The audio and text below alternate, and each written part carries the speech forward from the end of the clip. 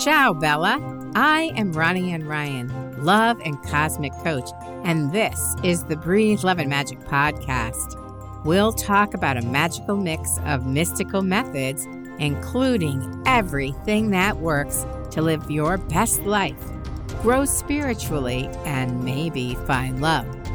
Open your heart, expand your mind, and connect with spirit. Tune into the magic that is all around you. If you enjoy the show, please give it a thumbs up or write a glowing review and click the bell to subscribe so you'll know when the next episode is available. I offer listeners cosmic coaching and guidance for your spiritual path, psychic, intuitive, or card readings, or learn about your past lives and how they influence your life today with an Akashic Records reading. Learn more at nevertoolate.biz. May good fortune and magic come to all those who listen to the Breathe Love and Magic podcast. And now, on with the show. In this episode of the Breathe Love and Magic podcast, I'm going to be speaking with Kelly Sparta, who calls herself the Spirit Doctor. She's a transformational shaman working with high-performance people to unlock hidden aspects of their potential. She teaches motivated people to master their energy to create next-level results. Kelly is also the host of the podcast Spirit Chirper, and she is a daring adventurer, a cosmic yes girl, a shaman, healer, psychic, channel, medium, and empath. Plus, Kelly is a longtime hardcore spiritual seeker. I can't wait to talk to her. Let's talk to Kelly. Welcome, Kelly. Thank you so much, Ronnie. That was fun. That was a long list. I haven't heard that list in a while. So yeah, I'm super excited. Well, let's start with what I'm most curious about, which is a cosmic yes girl. I wrote an article once about, are you a yes or a no person? But let's hear what you have to say. To me, a cosmic yes girl means that I say yes unless there's a good reason to say no, right? And, you know, a good reason usually means I could be seriously injured or die. Yeah, move. You know? Yeah. So, I'm not into jumping out of perfectly good airplanes. You say, Spirit looks at you and says, give away everything you own and go to this festival and you'll figure out what you're supposed to do from there. And I go, okay. Well, you're a lot more trusting than I am. That's pretty amazing.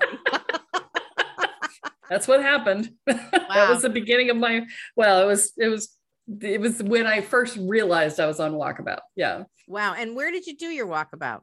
I did my walkabout in the US and I did it in my car. So technically it was a drive-about. A drive-about. I still love it. All right, go ahead. And what was that like and how long did it last and where did you go?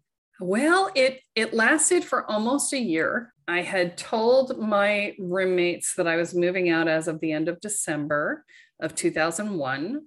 And I could not find an apartment.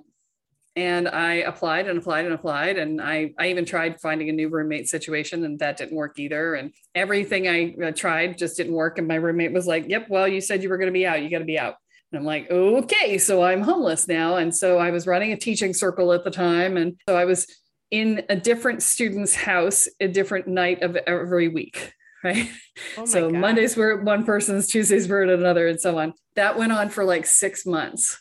Then I went to this festival and just before it, I had all my stuff in storage.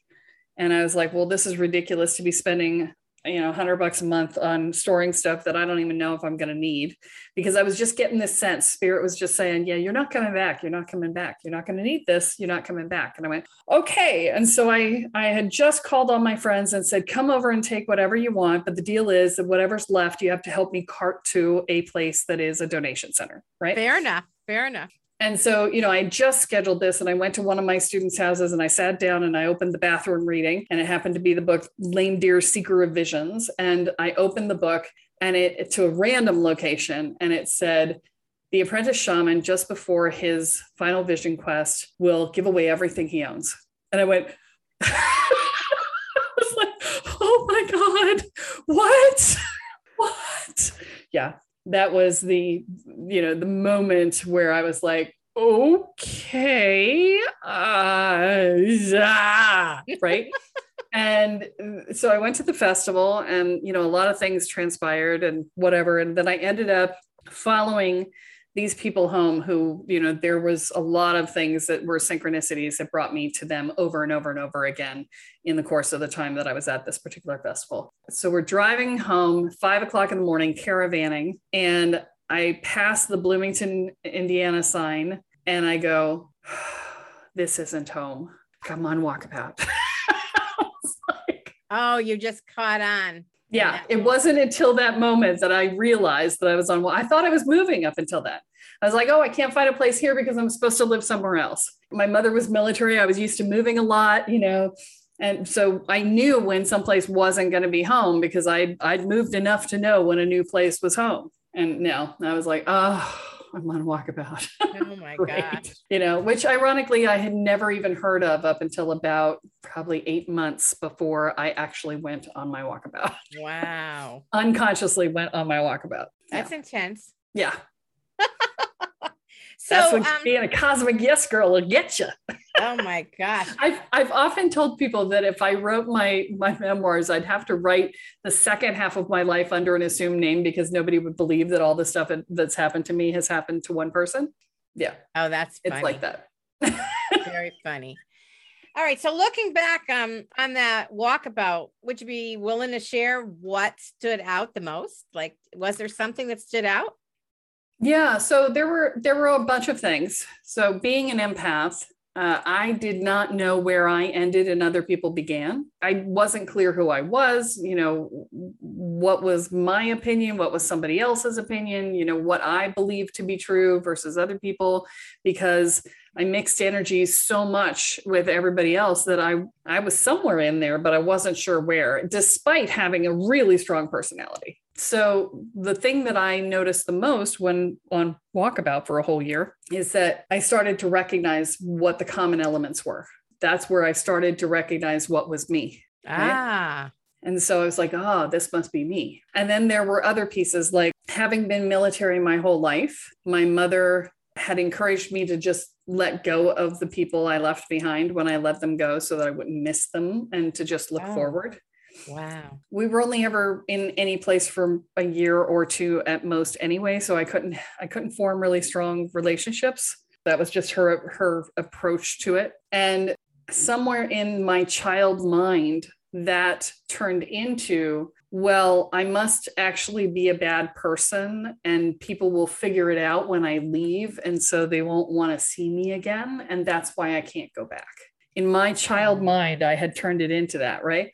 Wow. And so the Walkabout blew that out of the water because every place I stopped, people were like, oh my God, you have to keep in touch and let us know how you're doing and how the rest of this journey goes. And we have to know how it ends, right? And so I was keeping this blog on LiveJournal. That's how long ago this was. Oh my gosh. And I had to stop at internet cafes to do my entries. That's how long ago this was.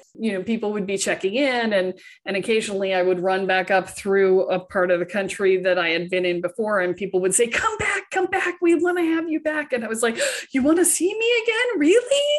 And they were like, yeah, of course we do. And I was like, really? I had no idea. And so that one blew that out of the water. And there were a bunch of things like that along the way that I learned. And, I was told by 2 different psychic readers in the process that I would not know the full import of the journey for at least 10 years. Well, that's a long time. It was a long time. And it has been 20 years now. It'll actually be, the beginning of the journey would have been 20 years ago, January 1st this year. So how about that? Yeah. And they were right. I didn't really see the full extent of what I had learned, what I had gleaned for that length of time. Interestingly, one of the things that happened is that everybody kept asking me the same questions all along the way. Yeah. And, yeah. I mean, it was, oh my God, they would always say, oh, you're so brave. How are you not freaking out? How is this, how are you staying in faith and how are you doing this? And they would ask other questions based on the questions that I answered, on the answers that I gave. I actually started writing it down because I got tired of answering the questions over and over again. And so you just handed the sheet out. Here's my spec sheet. 45 pages.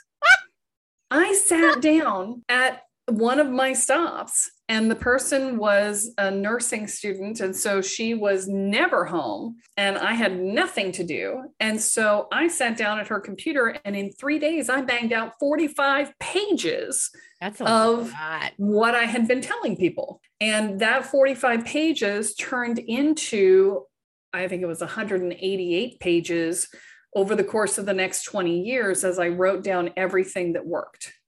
Right. Oh. So as I did my journey, I would just add to those 45 pages and I would write down only those things that worked. I didn't bother writing down anything that didn't work for me. I only wrote down the stuff that worked. And that actually turned into the programs that I run today. And so that journey began the work that I do today, which is really quite beautiful if you think about it. It's amazing. Now, would you be willing to share one thing that worked? Sure. Which one do you want? Well, I don't know. It sounds like there's quite a few. So there are. I mean, my second program has 500 pieces of content. So I'm like, pick a quickie.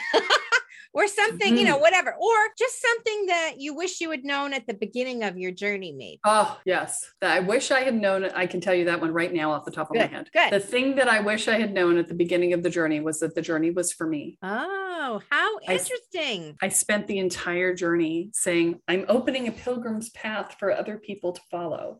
I'm creating this thing for others. I was completely incapable of giving myself permission to do the journey just for me. Is that part of the empath thing? It's part of the empath thing. It's part of having grown up in a challenging, childhood environment.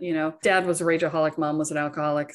And we moved all over the place. So I was always the new kid. So you name it, pick your poison for that one. It's trauma brain is basically what it is. Trauma brain says, I don't get to do anything for me. I don't get to take up space in my own life. I don't get to have my own opinions, or if I do, I have to give way to others or make sure that others are taken care of before my opinions matter. Or, I come last on my own priority list, all of that stuff. Right. Well, so glad you're over that, right? Yes. Thank God. It only took me 20 years. Well, listen, I worked in the corporate world for 7, and then it took me 15 years to get over that. So I understand long-term healing. Yeah. Absolutely. Well, that's quite a story. And that's a great lesson for anyone, because you have to live for yourself, and you probably have to live for yourself before you can open the path for anyone else, right? Certainly. Absolutely. It was both hubris and a complete lack of attention to myself at the same time, which is quite the dance. I'm very skilled. Apparently you're quite talented. That's why I'm so glad we're talking. All right. Now I want to do a total throwback. Okay. You had this list of people that you and your mom had studied with, which is the most amazing thing I've ever heard of, that you did all these classes with your mother is like, oh my gosh. But anyway, to me, it sounded like, Dorothy and the Wizard of Oz, where you go lions and tigers, oh my. And what I was reading was Seth and Ram Dass, JC Knight. Oh my. Wow. Well, I'll add another one to you that I don't think is on that list, which is when I was 6 years old, my mother went and studied with Werner Erhard, and he learned Est and brought it home. Gosh.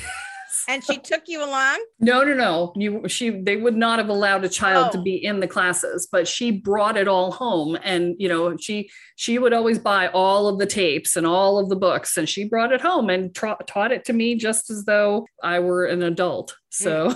Wow. So I did Est in 1984. And for people who don't know, Est is the Forum today. Yes. And the not kinder, gentler version of the Forum. Yes. Yeah. And the funny thing is, there was a movie with Burt Reynolds and Chris Christopherson, and then a woman, I can't remember her name. And it was a football movie. The woman, her father owned the team. Burt and Chris were players. She was marrying Chris, but Burt really wanted her. And Chris was totally into Est. And they didn't call it Est, but you couldn't leave the room to go to the bathroom, all that stuff. I mean, you didn't have to, if you knew anything about that whole thing, you knew what that movie was about. And it was just so funny. I think so funny. Wasn't that The Longest Yard? Yes, I think you're right. I think that's the name of it. I just remember cracking up. And so I did it in 1984. One of my claims to fame was that I figured out how to get them to let me go to the bathroom. And it was actually really easy. I just said, I have to use the ladies' room. They're like, you can't until you accept responsibility. And I'm like, of course I have responsibility. Get out of my way. Right.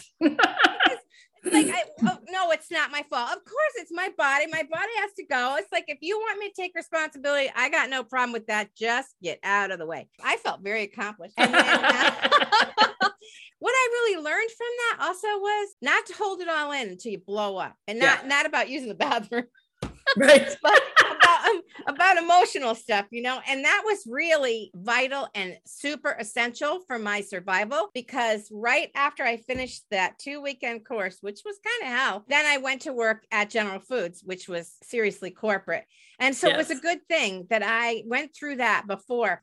So what an experience. Oh my gosh, your mother worked with Werner Erhard. That's unbelievable. Yeah. Do you remember anything about Ramtha and JC Knight? I remember watching JC Knight. I don't remember how we were watching. Must have been VCR tapes, I guess, at the time, but or maybe it was on TV. I was so young. I was so young when we did that. But to this day, I'm still a fan of Ram Dass and he's classic. Yeah. Well, and I mean, when I was a little older, I did the whole Messages from Michael book thing, and I mean, just a whole host of things. I just remember we had a whole series of people, and I don't remember all of them, because I mean, she had something running every day, all day, right? Wow. It was just like, that's just what we did. It was either that or we were reading, and the reading material was similar. So childhood, oh my gosh. Right.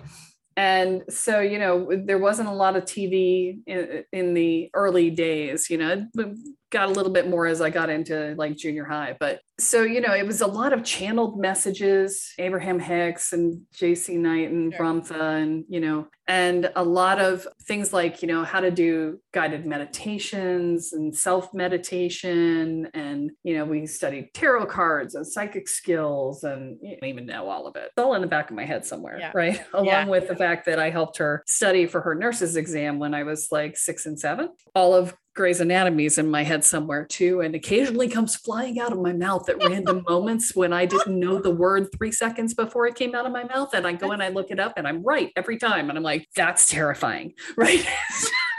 Well, it shows you the power of repetition at a young age. That's what I'm saying. It's all there somewhere. Wow. It's in there somewhere. So let's come to more present day. So now you're talk about transformational shamanism. Mm-hmm. And you told me that's kind of like a marriage between life coaching and shamanistic processes. So let's talk about that. Tell me a little more. Transformational shamanism is about facilitating the process of transformation within an individual or within a group. The process is multi-layered. It's multifaceted. So most of Western culture deals with simply mental emotional, right? This is what happened. This is how I feel about it. But I'm also looking at, here's the perspective that I hold, and here are the beliefs that I hold underneath it. And here is the assumptions that I make about life that impact those beliefs and those stories that I hold. And then here's the energetic that I'm holding. And here is the way in which the way I hold my energy is impacting the way that I feel, which is then impacting my stories, which is then impacting my beliefs, and so on and so forth, right? And so it's a more holistic approach to transformational work. And so the idea being that you are put in a position where you can come back to your authentic self and get rid of all the coping mechanisms and the limiting beliefs and all the cruft that gets stuffed on top of you as you grow up. And then from that place, then you can choose to consciously evolve yourself from one level to the next as life requires, right? We all have identity up-levelings that we have to go through. When we go from being single to getting married, that's an identity shift. When we go from being married to being divorced, that's an identity shift, right? There is.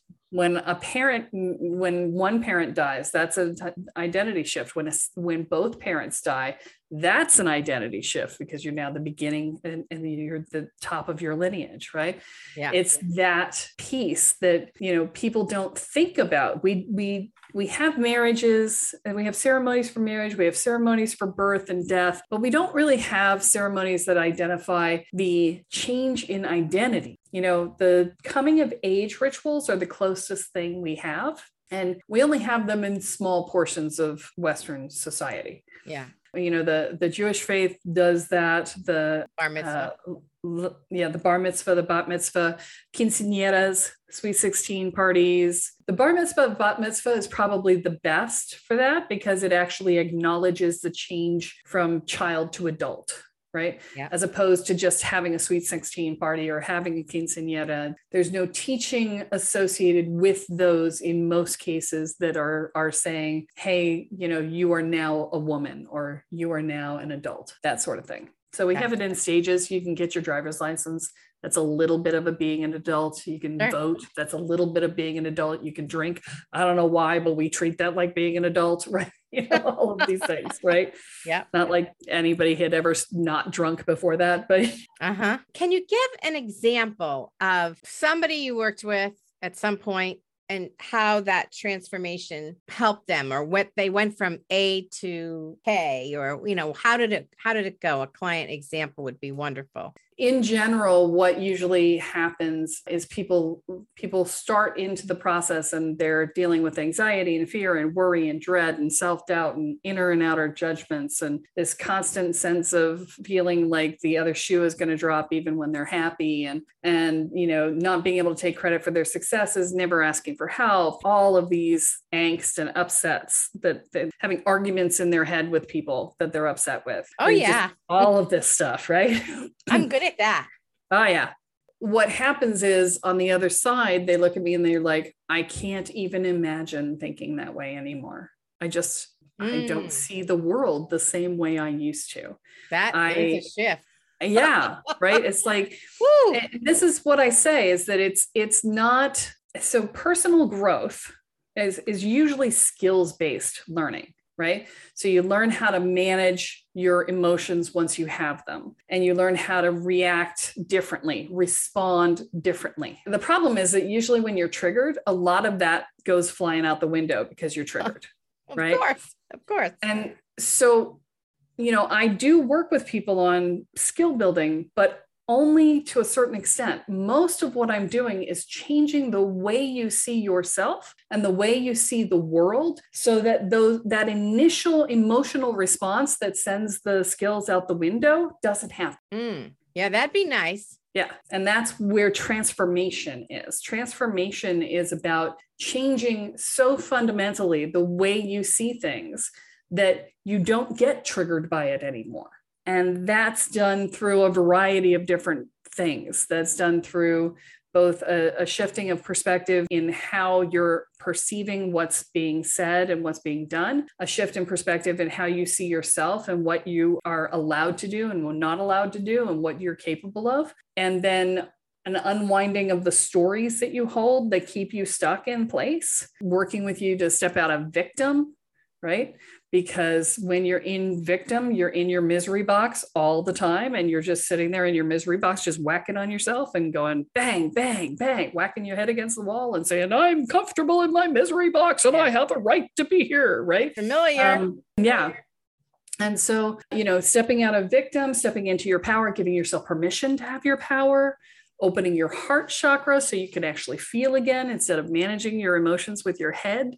Being able to love yourself and know what that means. And for most of my people, I define it and they just sit there and look at me with their jaws open. They're like, I don't get it, because loving yourself is not the same thing as having high self-esteem, which most of my people think. Loving yourself means I have value.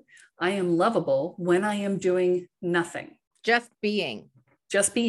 I'm not contributing. I'm not making anybody feel better. I'm not saying anything. I'm just sitting in the corner doing nothing. And I have value and I am lovable just for being me. That one just makes most people's brain go, huh? What? How this does not compute. I do not understand. Right. And I understand that because I went through that too. Yeah. Right? When I work with women doing love coaching, that's one of the first things I have them do is start to make a list of why they're lovable. If somebody writes down, I'm a great cook, and then I want to know, why is that important? There you go. So it could be because I can make somebody happy, or because I can treat them well, or because I can offer good nutrition, or, whatever it is, like, why is that important? And it's so confronting. That's a brilliant question. That really is. Oh, thank you. Some people cannot write anything about themselves, and my heart goes out to them. So then after talking to them for a while, I said, well, let me give you a couple of starters. Right. It's an ongoing list. I don't think the list should ever be finished because there's always more things that you're going to be exposed to, learn about, do, or whatever. And Absolutely. that fills you out more as a person. And so your lovable qualities continue to grow and evolve. Totally true. And, it's easier to understand why that happens when you know this particular statistic. The average American child gets 437 negative messages a day to 3 positive messages a day. Wow. And when you know that that's the case, it makes it easier to understand why it's hard to come up with good things to say about yourself. And on top of it, we have the culture that says, don't say nice things about yourself. That means you're arrogant. I just learned this a couple of years ago. It's so obvious, and yet it never occurred to me. And I don't have children, but somebody was talking about if kids are running around the pool and you want them to stop, you don't say, don't run around the pool, because all they get is run around the pool. Right. Which is kind of like the manifesting idea. So instead you say, please walk. Yeah. And I was like, oh, duh. But, we all grew up with don't run around the pool, I mean, not everybody had a pool, but, as that idea. Right. I was like, oh my gosh, that's so brilliant, because tell them, say what you want people to do. Yeah. Yeah, it's crazy. Yeah, which is what I always tell people about their online profiles. Please don't talk about what you don't want and what you don't want them to do. Like no couch potatoes, please. No. Just say what you do want. So anyway, I digress. How active you want to be. Don't talk about what you don't like. Yeah. This makes you look like a complainer. Yeah, I know. So Kelly, mention something about the stages of healing. So what is that about? Can you share those with us? Yeah, the stages of healing. And this is one of those things that I really like to talk about a lot, because what happens is people come in to do spiritual work or personal growth work, and the first thing they want to do is go straight for those buttons and triggers. They want to go straight into that shadow work. And the problem with that is that it's skipping steps. And when you skip steps in spiritual work, what happens is one of two things. If you try and do your shadow work without having done the first 2 steps, either you will not get anywhere because your self-preservation kicks in, or you will re-traumatize yourself because you are not prepared to do the work yet. Not good. So if you're lucky, you'll get nothing out of it, right? But, and this includes things like soul retrievals and anything that is deep personal work.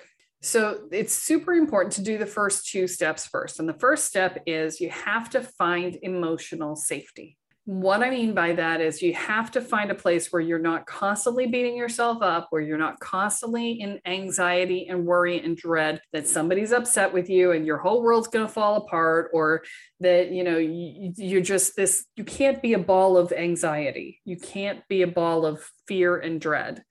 Because if you are, then your comfort zone is so uncomfortable that there is no way you're ever leaving it, because you can't handle any more discomfort. And so you literally cannot grow because you can't get past the discomfort that you're living in to begin with. Okay. Yeah. And so that's the very first step. And that's fear, anxiety, worry, dread, self-doubt, inner and outer judgments.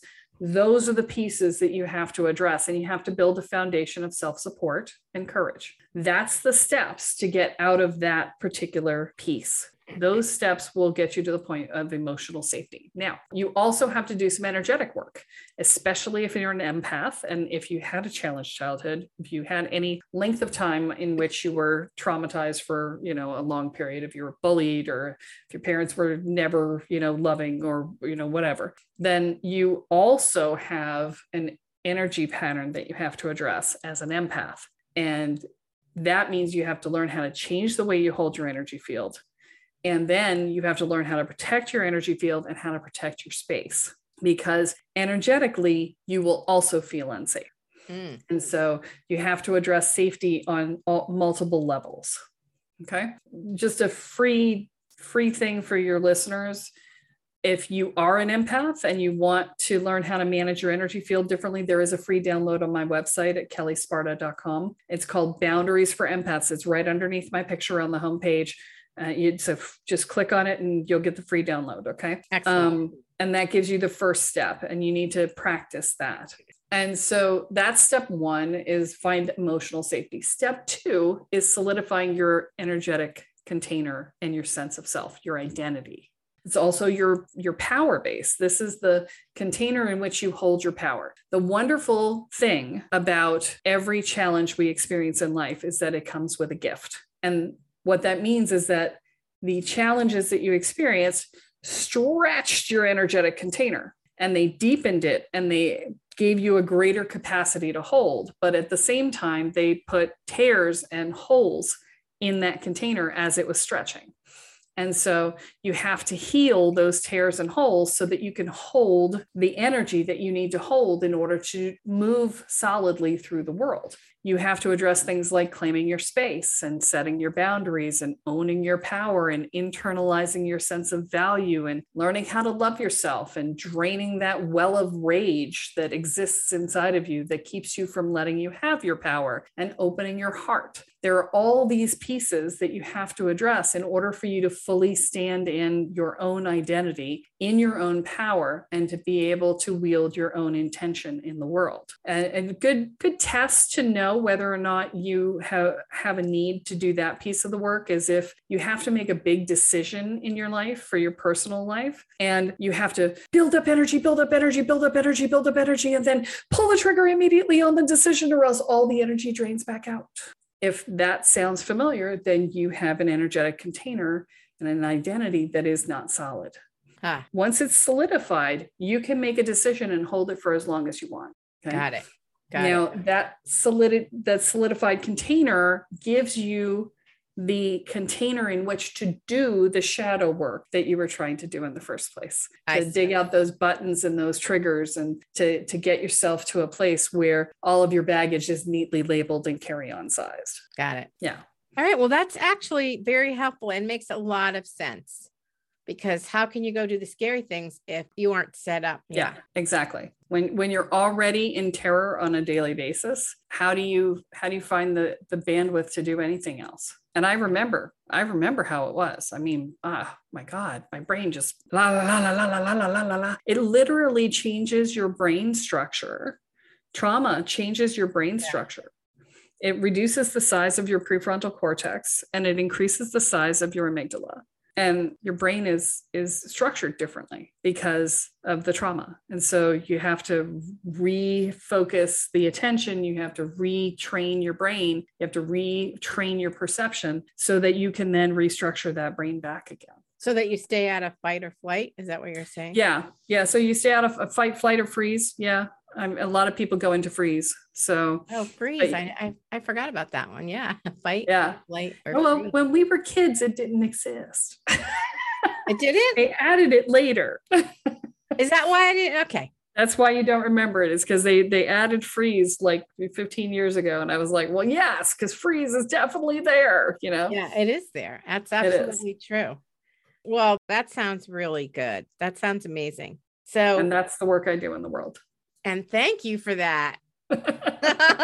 Yes, what a transformational shaman was. That's what it is. All right. Now we know. And thank you so much for sharing everything here today. This was a fascinating conversation for me. I learned a lot, and I got to enjoy some things and share some memories. So it was just wonderful talking with you, Kelly. I'm so glad that we did this. This was so much fun, Ronnie. Thank you for having me. Oh, totally my pleasure. So if you want to know more about Kelly, you can look for her at kellysparta.com, and that will be in the show notes. So you won't have to worry about how to spell it. It'll all be there. Thank you so much for listening today. Until next time. This is Ronnie Ann Ryan, Love and Cosmic Coach, thanking you for listening today. If you'd like cosmic coaching and guidance for your spiritual path, a psychic, intuitive, or card reading, or to learn about your past lives and how they influence your life today with an Akashic Records reading, please visit nevertoolate.biz. If you like this episode, please give it a thumbs up and subscribe, and share it with someone that you love. I'll have more about love and magic next time. Until then, this is Ronnie and Ryan hoping you make the most of the love and magic that always surrounds you.